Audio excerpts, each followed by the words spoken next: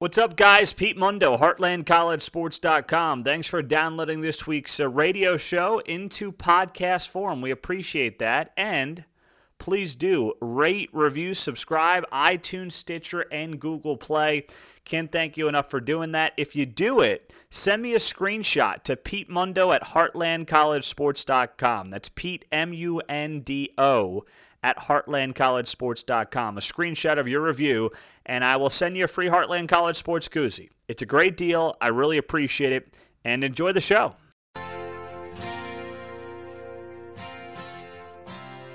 Keep it rolling on Heartland College Sports Weekly. I'm Pete Mundo, and let's now welcome in Cedric Golden. Does a great job, Austin American-Statesman, a sports columnist down there. And Cedric, we appreciate a couple minutes out of you. And where I want to begin is with this Texas team. You know, going into this Iowa State game, they snapped the two-game losing streak last week against Texas Tech. A little concerning there that Tech might mount another comeback for a second straight year, but what did that win, being able to blow the 17-point lead, come back for the victory, what did that say about this team to you? To me, Pete, it said that they've kind of found some maturity over these last few years because they've been in lots of games like this over the years and came up short. And I think the lesson they learned against Oklahoma, up 45-24 in the fourth quarter, and then blowing that lead, giving up 21 unanswered, before winning 48-45, showed them that they could suffer some adversity and still rebound. I think the experiences from the past have kind of helped galvanize this team and show them that they're able to still win games even when bad things happen. Cedric, I've been very impressed by not just Sam Ehlinger's on-field play this season, the way it's improved, but his leadership. I don't want to make the comparison because I don't think it's fair to him, but you've heard it bounced around a bit, and you know whether he is similar to a Tim Tebow type player. But talk more, if you could, for us, and just give us some insight into the leadership quality of Sam Ehlinger and how true that really is in that locker room. Yeah, that's a great question. He, as a freshman, I think he tried to take it upon himself to try and make a home run play on every play. He lost a couple of games, fumbling on the goal line at USC, throwing an interception into the end zone in the red zone against Oklahoma State. Just freshman mistakes where you're trying to be perfect, but I think he's kind of grown into himself and figured out that sometimes you just have to live to play another day. It's okay to throw the ball out of bounds and live for the next play. His improvement has just been astounding from freshman to sophomore year. He's thrown 283 passes, I believe, without an interception. He threw 2 in the opener against Maryland and hasn't thrown one since.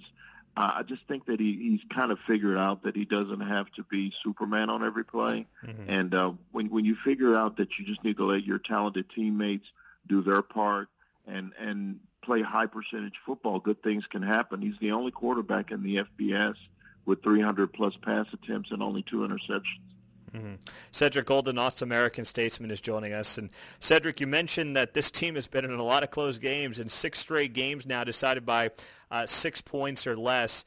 When you talk to Tom Herman about the amount of close games this team has been in and the fact that, you know, they've had success in them more than they haven't, what is his takeaway? Is he disappointed that they've lost 3 of these games by 5 points or less, or does he say, hey, look at the games we've won?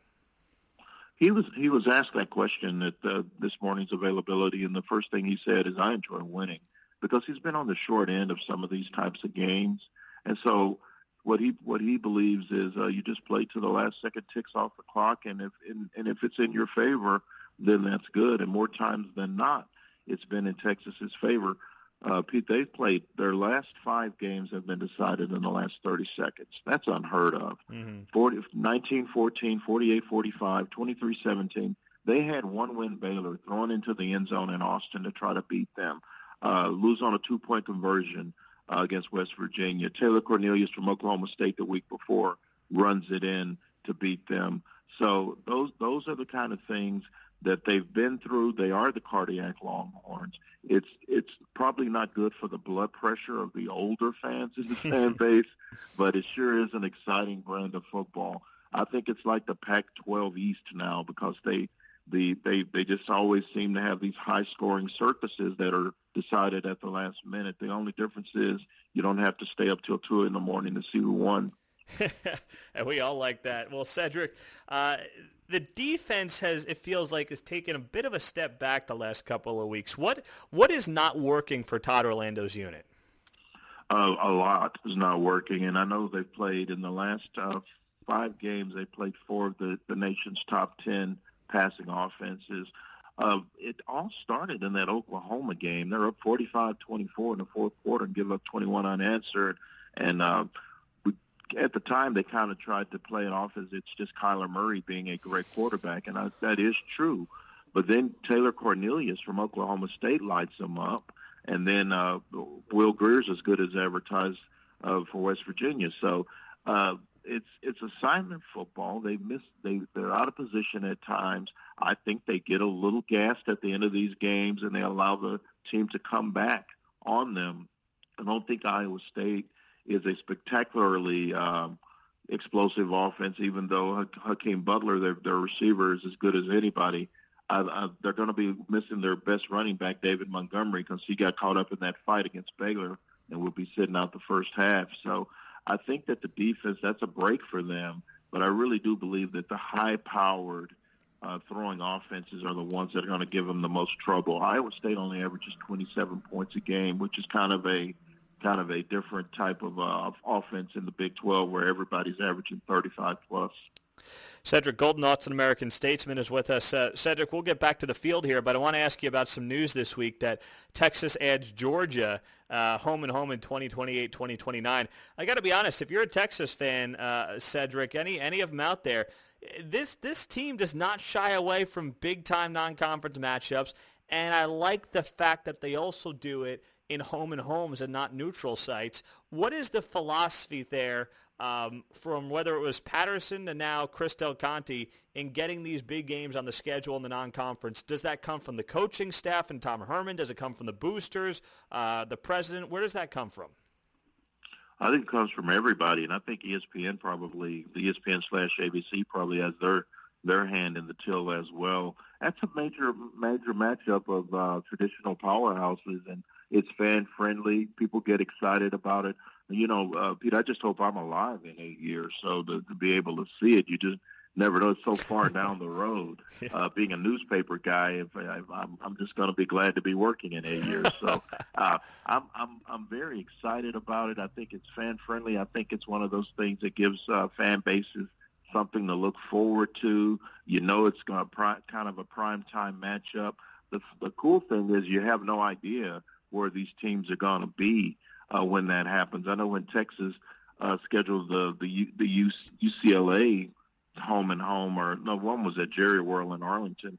UCLA had come across some. They were good when they scheduled it, but by the time they played them, they weren't very good. So the guess here is that both teams will probably still be top 25 worthy, but yeah, that's a win for everybody. It'll be fun to watch. Well, Cedric, don't sell yourself short. The On Second Thought podcast is fantastic. So you're a multimedia star.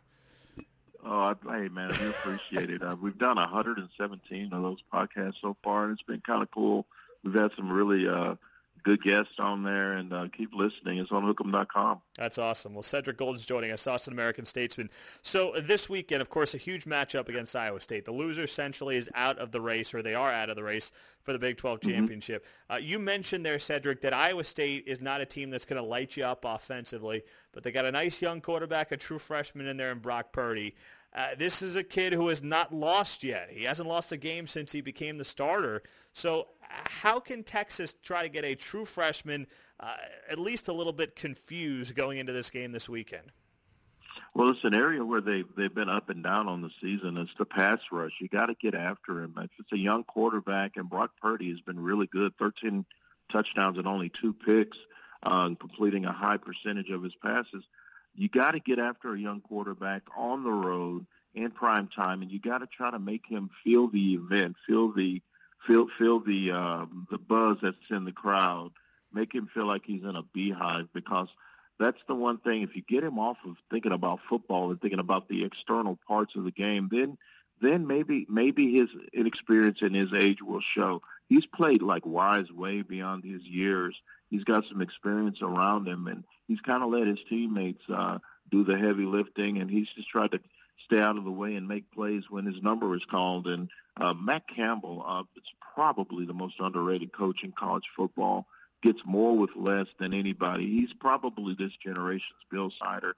I hate to say it for the fans up in Ames, Iowa. Don't get too used to Matt Campbell. He's probably leaving pretty soon because I know that phone is ringing. He's one hell of a coach. Hey, he is, Cedric, and there's no doubt that he has been he's been a godsend for a place like Iowa State. So, are you hearing anything on that, or is it just a hunch of yours that Matt Campbell may not be long for Ames?